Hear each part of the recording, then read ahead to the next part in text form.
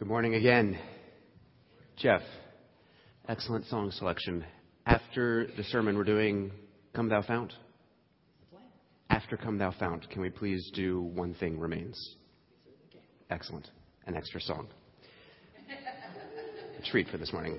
As we go through the songs, I'm noticing over and over again how well the lyrics go with the text that he knew was coming. And every once in a while, I'll grab a section of lyrics and put it into the opening prayer, but there were too many, so we just have to sing it again. Exactly. Mr. Mulder, excellent work. Thank you. That was excellent. Make sure you give him personal thanks afterwards. All right. Please open your Bible to Philippians chapter 1. If you don't have a Bible, there are several of them scattered around the edges of the room. And if you don't have one of your own, you are welcome to take one of those with you and keep it. Last week, we began a 9-week sermon series in the book of Philippians. We're intending for it to be 9 weeks. And we're going to go through this letter verse by verse, passage by passage. And it's our intention that each week will build on the previous week and set the stage for the following week. So if you miss one, if you're traveling or sick or whatever, go online, get caught up, because it'll help you get ready for the week to come. Something else that will help you get ready for the week to come is reading ahead. The next few weeks, we're going to be in Philippians chapter 2. No secrets up front about it. You know where we're going, Philippians chapter 2 for the next 3 weeks. So if you're going to spend the time in the room listening to the message, you might as well get everything out of it that you possibly can. So with that in mind, let's pray for our time together this morning. Dear Heavenly Father, I thank you for this chance that we have to look into your word and see what it is that you said, not just to the Philippians, but to all your people through this letter. And thank you that Pastor Riddle got us started last week. Thank you for the weeks to come. Pray especially for our time in these next few minutes that we'll be able to clear our mind of unwanted distractions and be able to hear what it is that you are saying through these words that you delivered so many years ago. It's in your great name that we pray, Lord. Amen. Last week, we preached through Pastor Riddle preached through the first 18 verses of this chapter. And we saw the joy of ministry partnership that Paul shared with the folks in Philippi. In verses 3 through 11, he talked about his joy that the gospel was advancing in their church, in their lives. In verses 12 through 14, he rejoiced that the gospel was advancing where he was, even though he was in prison and not able to preach openly and publicly. And then in verses 15 through 18, Paul rejoiced that the gospel was advancing abroad because there were people who were emboldened to preach, looking at Paul's example, some of them for good reasons, some of them for not so good reasons. But as he said, whether in pretense or in truth, Christ is proclaimed, and in that I rejoice. As we move into our passage today, Paul keeps right on rejoicing, even though his near future looks dark. If you're one to write stuff down and take notes, our big idea for this morning will be this. The gospel will continue to advance through bold and faithful perseverance during opposition. The gospel will continue to advance through bold and faithful perseverance in the face of opposition. Our title this morning is The Joy of Faith, and we're going to see that come really in 3 different flavors. We're going to have Paul's joy of faith that he will be delivered, and the Philippians, and therefore all Christians, joy in the faith, which is knowing Christ. And then towards the end of the passage, through the bold and faithful perseverance in the face of opposition, we will see the joy of faithfulness. And those are 3 sides of the same coin, if you take my meaning. Okay. The elder team has sort of an ongoing good-natured discussion about whether or not electronic communication is a good thing on balance. The Facebook and the email and the text messages. We can all agree that Twitter is stupid, but the other 3, we're undivided on, or we are quite divided on, because we've seen the mayhem that can result when people say dumb stuff on the screen that they would never say in person. And on the one hand, you got folks who say it's just a tool for communicating. Nobody ever says anything on a screen that they weren't already thinking inside. And on the other hand, you got folks who say, yeah, but there's such a reduced barrier and then this false sense of distance that people will say things on a screen they would never dream of saying out loud to somebody's face with their own lips. And there's one guy who, I won't quote him, of course, because I don't want to, divide up sides on the elder team, of course, but he says, everybody's got a backbone on email, but try saying that to my face and see what happens. And there's a lot of truth in that. I can remember a couple weeks ago, during the political conventions, watching the Facebook news feed during some of the speeches, and on the one hand, you got one guy talking, saying, oh my gosh, I can't believe a word this guy is saying. This is so ridiculous. And on the other hand, you got somebody else saying, oh my gosh, this guy is so amazing. How can anybody not believe what he's saying? And you sort of cringe as you realize these people, they're not talking to each other, but they could be because they're both Prairie View people, and they're both in the room this morning. And I'm not pointing at any of you in particular, but you may or may not know who you are. And it's one of the realities that people will say things on the screen that they would never dream of saying out loud or to each other or in person.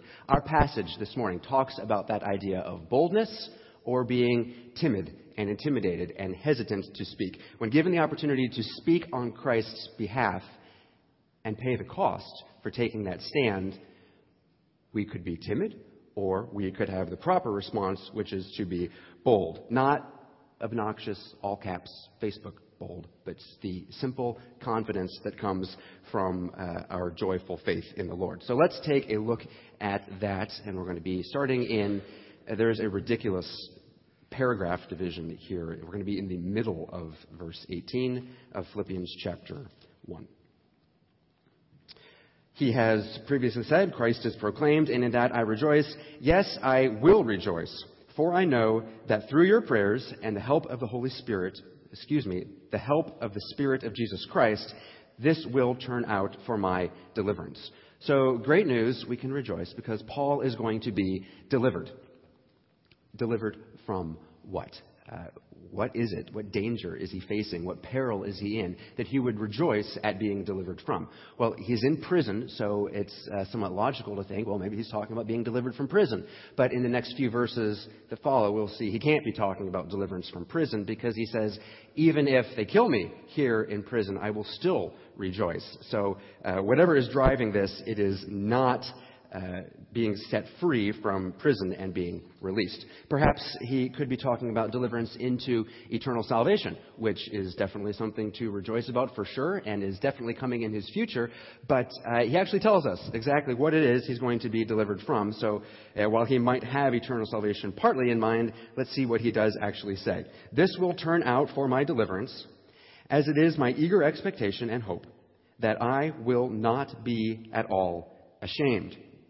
All right, he's worried about being ashamed. What is it that he might have cause to worry about being ashamed of? What is it that he could do that would bring shame or disgrace upon himself? Is he worried about his upcoming trial, that somebody's going to testify and say something damaging or embarrassing? Is he worried that he might be convicted and sent to prison or even executed? Is that the shame that he is worried about?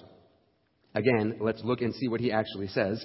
I will not be at all ashamed, but that with full courage, now, as always, Christ will be honored in my body, whether by life or by death. He sets up a contrast. I'm not going to be ashamed. Instead, Christ will be honored, glorified, magnified.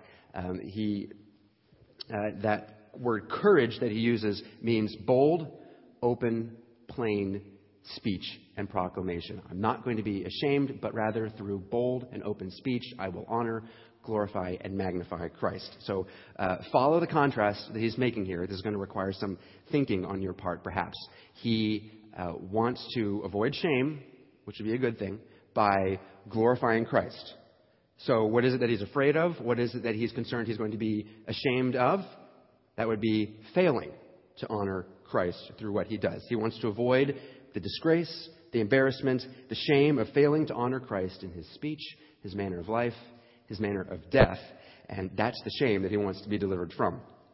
Like Pastor Riddle said last week, for Paul, being in prison was just one more opportunity to preach the gospel. And looking forward to his trial and even, if necessary, his execution, those would be yet more opportunities to preach the gospel. But they are going to be opportunities he's going to be tempted to avoid because they will involve a certain amount of unpleasantness. At any time, he could have thrown in the towel, thrown up his hands and say, you know what? Never mind. Forget this Jesus stuff. Forget I said anything. I just want out of here. I want to go home. Just forget I ever said anything. But that would be shameful. He would bring shame upon himself, and worse, shame upon the name of Christ if he were to recant in that way. He does not want to blow an opportunity to preach Christ, proclaim Christ, and show Christ to be even more valuable than his own life. The gospel must advance. That's why he preaches. That's why he's in prison. And he has faith that God will continue to advance the gospel. That's what he's rejoicing about. Verse 19, I know I will be delivered. Maybe delivered from prison. For sure, someday delivered into eternity. But definitely, right now, delivered from the shame of failure. Through your prayers and through the help of the Spirit of Jesus Christ, this will turn out for my deliverance. Now, why is he so confident? How can he be so sure of this? If he's drawing so much joy from this confidence, isn't he potentially setting himself up for disappointment? He says here, I know that through your prayers and the help of the Spirit of Jesus Christ. He knows that the Philippians are praying for him and that the Holy Spirit is helping him. And he knows that the Holy Spirit is helping him by having the Philippians pray for him. Even if they don't know specifically what to be praying for, he knows that God, through the Holy Spirit, will prompt Christians to pray for others, even in the absence of specifics. But he does know that the Philippians are praying for them, and that deepens the sense of joy of partnership that he is sharing with them. By working through the prayers of the Philippians, the Holy Spirit not only gets to work through Paul's life, but also in the Philippians as well. They were able to grow in Christ, grow as a church, and grow in their joy as they witness God answer their prayers. If the Philippians hadn't prayed earnestly for Paul, they would never have been able to taste the sweetness of God's deliverance. And that's an application question for us. Do we, as a church, pray for others, like our missionaries, with enough energy and feeling that we can actually rejoice when we see God work in their situations? Do we pray as families, as individuals? Do I pray for others with enough depth of feeling and vigor that I actually care whether or not God works in that situation? Do you know people well enough that you're able to actually pray for what they truly need? Do you let other people know you well enough so that they can pray for you in a meaningful way? Because it's one thing to say, I've got a killer week coming up at work and my grandma's toe. Pray for those things. Don't bother praying about my raging bitterness and unforgiveness issues. Just, the week at work and my grandma's toe. That's what I need prayer for. Do you let people know you well enough? You have a prayer insert in your bulletin. You have a small group. There is easy access, bottom shelf, low-hanging fruit for spiritual joy for us. The more we pray in these situations, the more joy we have when we see God work. Well, we've seen the joy of faith. Paul had confident expectation and hope and knowledge that God was going to deliver him from the danger of not speaking boldly about Christ, and that faith led directly to Paul's joy. Let's see how he continues. I will not be at all ashamed, but that with full courage, now as always, Christ will be honored in my body, whether by life or by death.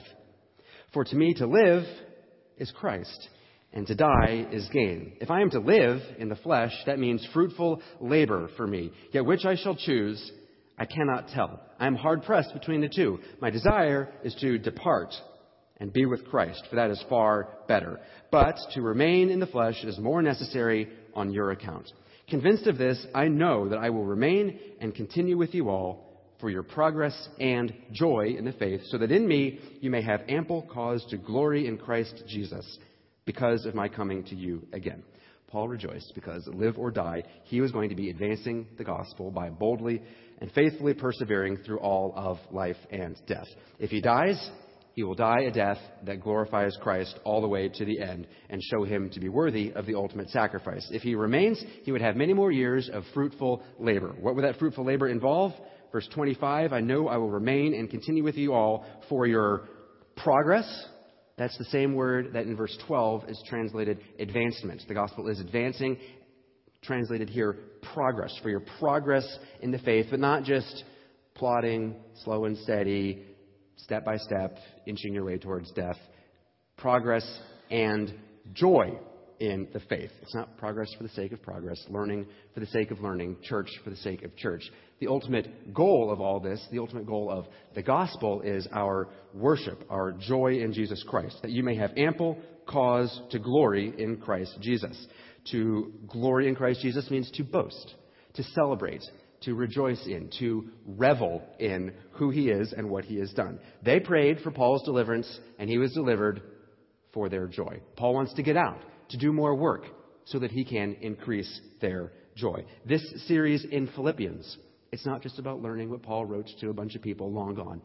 It's not even about growing in personal humility, although those are both good things. This should be leading us towards greater trust and joy in the Savior that Paul is discussing here. And nothing glorifies God like his people rejoicing in him. And that brings us to verse 27. Thus far, Paul has been discussing his own situation, sort of giving them a status update.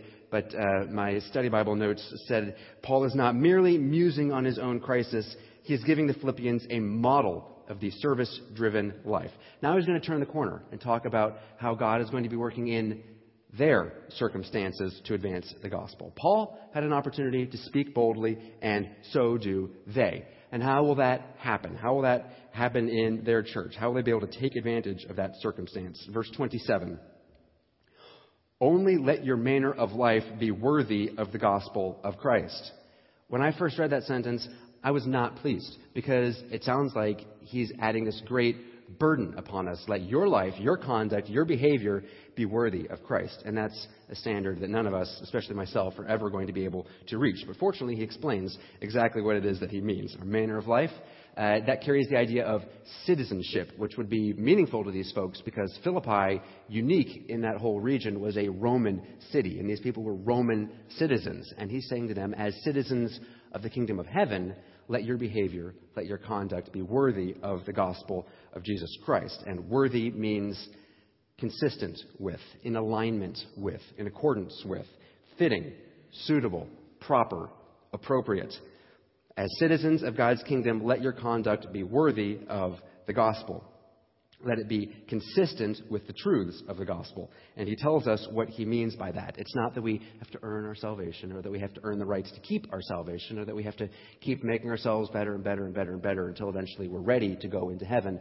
None of those are true. Those are all false. He tells us exactly what it is that he means. Continue on.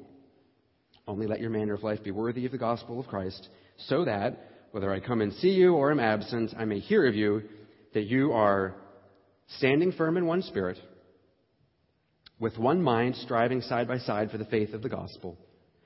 And lastly, not frightened in anything by your opponents. First, they are standing firm in one spirit, which places an emphasis on relational unity. John 13, Jesus told his disciples right before he went to cross, they will know that you are my disciples if you have love for one another. Same idea, completely different flavor from Paul in 1 Corinthians 16. Be watchful, stand firm in the faith, act like men, be strong, let all that you do be done in love. So not just a mushy, ooey-gooey kind of love, but the sort of love that actually helps each other to stand firm in the faith. I know that there's room for growth in that area here at Prairie View, because Prairie View is full of admitted sinners. We're going to have problems in our families and in our small groups and in leadership, and that's normal for sinners. How we respond to those problems, how we deal with that conflict through openness and firmly and lovingly, that says something to the watching world. The first avenue of behaving in a manner worthy of the gospel is to have that spirit of unity and love for each other as we stand firm together. Second, striving side by side with one mind. Striving for what? Striving for the faith of the gospel, the specific beliefs, the content of the gospel. Who Jesus is? The Messiah, the Christ, the Son of God, God in the flesh. And what Jesus did. Lived a perfect life, died a horrible death, paid for our sins on the cross, earned the righteousness that we could never earn, reconciled us to God. Those are the basic non-negotiables of the Christian gospel. And ideally, this would mean that there are no factions or denominations within the broader church. But unfortunately, that ship sailed a long time ago. Paul fought against this in 1 Corinthians 1 when he said, don't have rival teachers, rival factions within your church. And it was one of the great weaknesses of modern Christendom that we are so splintered and scattered into all these thousands of denominations. It ought not be. And one day it won't be. One day Jesus will come on a white horse carrying a sword, and he will say, finished.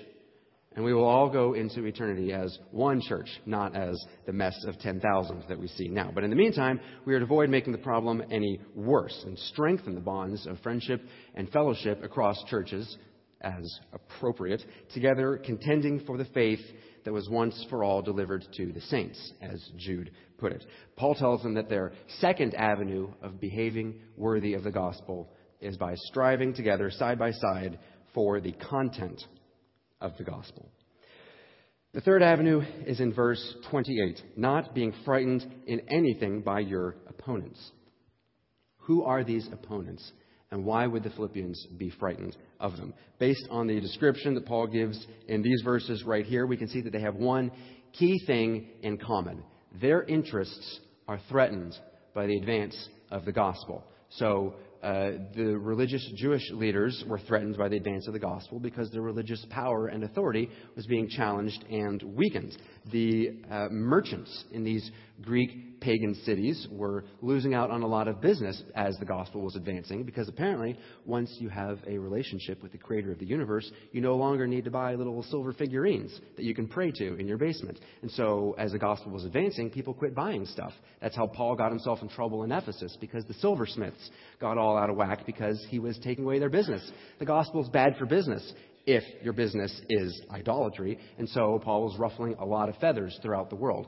And then, of course, the Roman authorities were going to be upset because not only are the Christians claiming an authority higher than Caesar, Christ is Lord, but they're making everybody else upset too. And if there's one thing the Romans love, it's order. And if folks are getting upset, then the Romans are upset, and then nobody's happy. So the Christians have it coming from all sides. Whoever Paul is referring to exactly, they were threatened by the advance of the gospel, and they were in a position to cause harm to the Philippians. So Paul tells them, your third avenue of behaving in a manner worthy of the gospel is to not be frightened by your opponents. Don't be intimidated. Don't be skittish before them. Jesus told us in Matthew 10 that we will be hated, slandered, misinterpreted, misrepresented, scorned, rejected.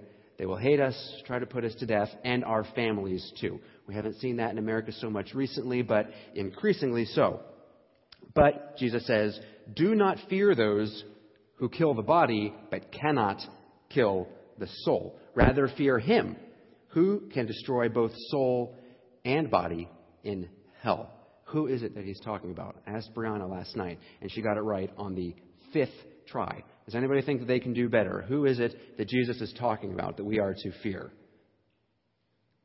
No, nobody's going to try to do better than Brianna. Okay. It's God. God is the one that we are to fear, because God is the one that has eternal power and eternal wrath against sin. But once Jesus describes God in this rather severe way, he turns and says, he's your Father. He knows you. He loves you. Romans 8 talks about all sorts of dreadful things that can come against us in this world. Tribulation, distress, persecution, famine, nakedness, danger, and sword. Any of which could come against any Christian at any time. But these are merely the instruments of temporary suffering. And who can separate us from the love of Christ? Nothing. Nobody. Ever. So we have these three avenues of letting our conduct be worthy of the gospel. Unity in our relationships, unity in our doctrine and mission, and not being intimidated by our opponents. You'd think there would be more, but for Paul's purposes here, it's unity and courage. Unity and courage.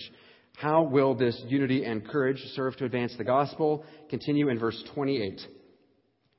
This is a clear sign to them, the opponents. This is a clear sign to your opponents of their destruction, but of your salvation, and that from God. Apparently, when we let our life and our conduct be worthy of the gospel, God is giving out a clear sign, putting forth a convincing proof to the opponents that they are on a path for destruction, but these Christians that they're persecuting are on a path for salvation. How does that work? If this is such a clear sign, then, Well, it wasn't clear to me the first time I went through why and how this was supposed to work. And after reflection, I think I figured out how this is supposed to work. When opposition comes against us, whether it's the simple cultural snobbery against those backwards, ignorant, bigoted Christians, or whether that escalates into actual physical persecution, Paul is calling for a posture of unity and courage. That's the kind of behavior that is worthy of the gospel. If God has eternally saved a bunch of undeserving sinners, then you would think that a measure of humility and unity and courage and confidence would result from that. Paul's persecutors had no power over him because they could not touch him. There's nothing they could do to him. If they let him go, he would continue preaching and working among the churches. If they kept him locked up in prison in a dungeon, he would end up converting half of their guards. And if they killed him right away, they would simply be delivering him into the presence of his Savior and giving him another opportunity to proclaim how precious Jesus was to him. And that's the pickle that is faced by all oppressive regimes. The more you crack down, the more martyrs you create, the more you're providing evidence that maybe these martyrs are onto something and they've found something that's bigger and greater than life in this world, and that fear and suffering cannot touch them. People notice. We have God, and they can't change that. So there's really only so much that can be accomplished with mockery and rejection and worse. Contrast that reaction to our natural reaction, which is rather different. As opposition begins to gather strength, we are tempted to either be timid and shrink back and say nothing and keep the peace. We want people to like us and to accept us, and we don't like it when people that we esteem, like our neighbors and our coworkers and our family and our friends, think less of us or reject us or mock us because of what we believe about this book and who wrote it. So when they stand against us, our first inclination is to hunker down and back off, or to react in a hostile manner and to fight back. So instead of standing firm and striving together in unity and courage, we shrink back and get isolated and hunker down, have a holy huddle, and get smacked down into silent submission. Or alternatively, the church in America has an unfortunate tendency to posture up and fight back. We're going to get organized and get out the votes and take back our culture and reestablish our dominance because they've threatened our interests, and so we're going to threaten theirs. Don't get me wrong. Please vote. But don't think that by voting for candidate A or for candidate B, you're going to be changing the culture for Christ. The advance of the gospel is not about creating a more moral environment or reestablishing the dominance of family values. The advance of the gospel comes through making disciples, which is not something that you do in a ballot booth or by eating huge quantities of chicken sandwiches. We may have made a strong statement that day 6 weeks ago, but whether or not it had anything to do with Jesus being the Savior of sinners, I don't know. Neither timidity nor hostility are worthy of the gospel. Being timid is a denial that Christ is Lord and He's worth standing for. Going hostile is a rejection of Christ's example of humble service. We're going to see that next week as we move into chapter 2. The proper response is to have the mind of Christ, which is one of humble service, just like Jesus. Let's finish out this chapter and this line of thought that Paul has us on. Verse 29. Clear sign to them, their destruction, your salvation, that from God. For it has been granted to you that for the sake of Christ, you should not only believe in Him, is granted belief. For the sake of Christ, you should not only believe in Him, but also suffer for His sake. Engaged in the same conflict that you saw I had, and now hear that I still have. When we respond to opposition with unity and courage instead of timidity or hostility, we are giving a clear sign from God to everyone that the opponents are on a path towards destruction and the Christians for salvation, both of which are from God. Best example of this would be Jesus Himself on the cross. Roman centurion down there, you put Him on the cross just like He had 1,000 condemned criminals before, and as Jesus dies, the Roman, the centurion, the soldier, the killer says, This one surely was the Son of God. But God was not simply giving us a means of showing up our opponents and jabbing our thumbs in their eyes. He's giving us a method to win over our opponents. The church never had a more ferocious opponent than Paul. But even among opponents, God is advancing the gospel. The person you view today as a fierce opponent of Christ might tomorrow be the person sitting on the other side of the conference table or the lunch table or the dinner table. These are these opponents of Christ. They're men and women made in the image of God, and they are lost. They are blind. They are adrift. They are confused. They are lost in their sins. They are deceived by an enemy who hates them and hates God and thinks nothing of using them as pawns in his hopeless war against God. Whoever you think the opponents are, Republicans, Democrats, gays, the 1%, the atheists, the Muslims, the vegans, the Minnesota Vikings, whoever you think the opponents are, the proper response to them is not militant hostility, but to bravely, openly, calmly, winsomely engage them as individuals and to demonstrate to them the joy that you have through your faith in Christ. Verse 29, Paul takes for granted that God is generously giving salvation to those who believe and that he's giving belief. But he goes beyond that and says that God is granting suffering for his sake. This is not merely the suffering of that God uses to make us more like Christ, God's hammer and chisel. This is the suffering that is granted so that the opponents of Christ might see the clear sign of their destruction and repent and turn from their sins and themselves embrace the Savior with the joy of faith. It's God's method of reaching out to them and saying, hey, these Christians that you're persecuting, they have found something worth living for. They found something worth dying for. And don't you think you might want to take a second look at that, because you can see that you are on a different path than they are on. And you're on the path of destruction and they're on the path to salvation. So take a look at that. In Colossians 1, Paul said that he was filling up what was lacking in the sufferings of Christ. What was lacking in the suffering of Christ? Wasn't his death on the cross completely sufficient? Yes, it was. But it was a long time ago in a land far, far away. And Paul was suffering right there, right in front of them, to show his opponents that Christ was worth suffering for and worth dying for, and how great the love of Christ was. He had his opportunity to advance the gospel through bold and open proclamation. The Philippians had their opportunity to react with unity and courage and advance the gospel in the face of their opposition. And we will have increasing opportunity to respond to opposition with boldness and with courage. Current events provide no lack of opportunities to speak with those in our sphere of influence about what's going on in the world and what God is up to. The religious violence against American embassies, the election, the debate over the definition of marriage, the economy. God has something to say about all of those. And those people that value our opinion, our friends, our families, our neighbors, our coworkers, it's our chance to speak to them. We can speak not at all. We can be timid and miss opportunities, or we can go hostile and be obnoxious and poison the name of Christ in the community, or we can respond with humble service and speaking and acting in a manner consistent with the truths of the gospel, leading to the advance of the gospel, which leads to our joy and even to the joy of our opponents. Let us pray towards those ends.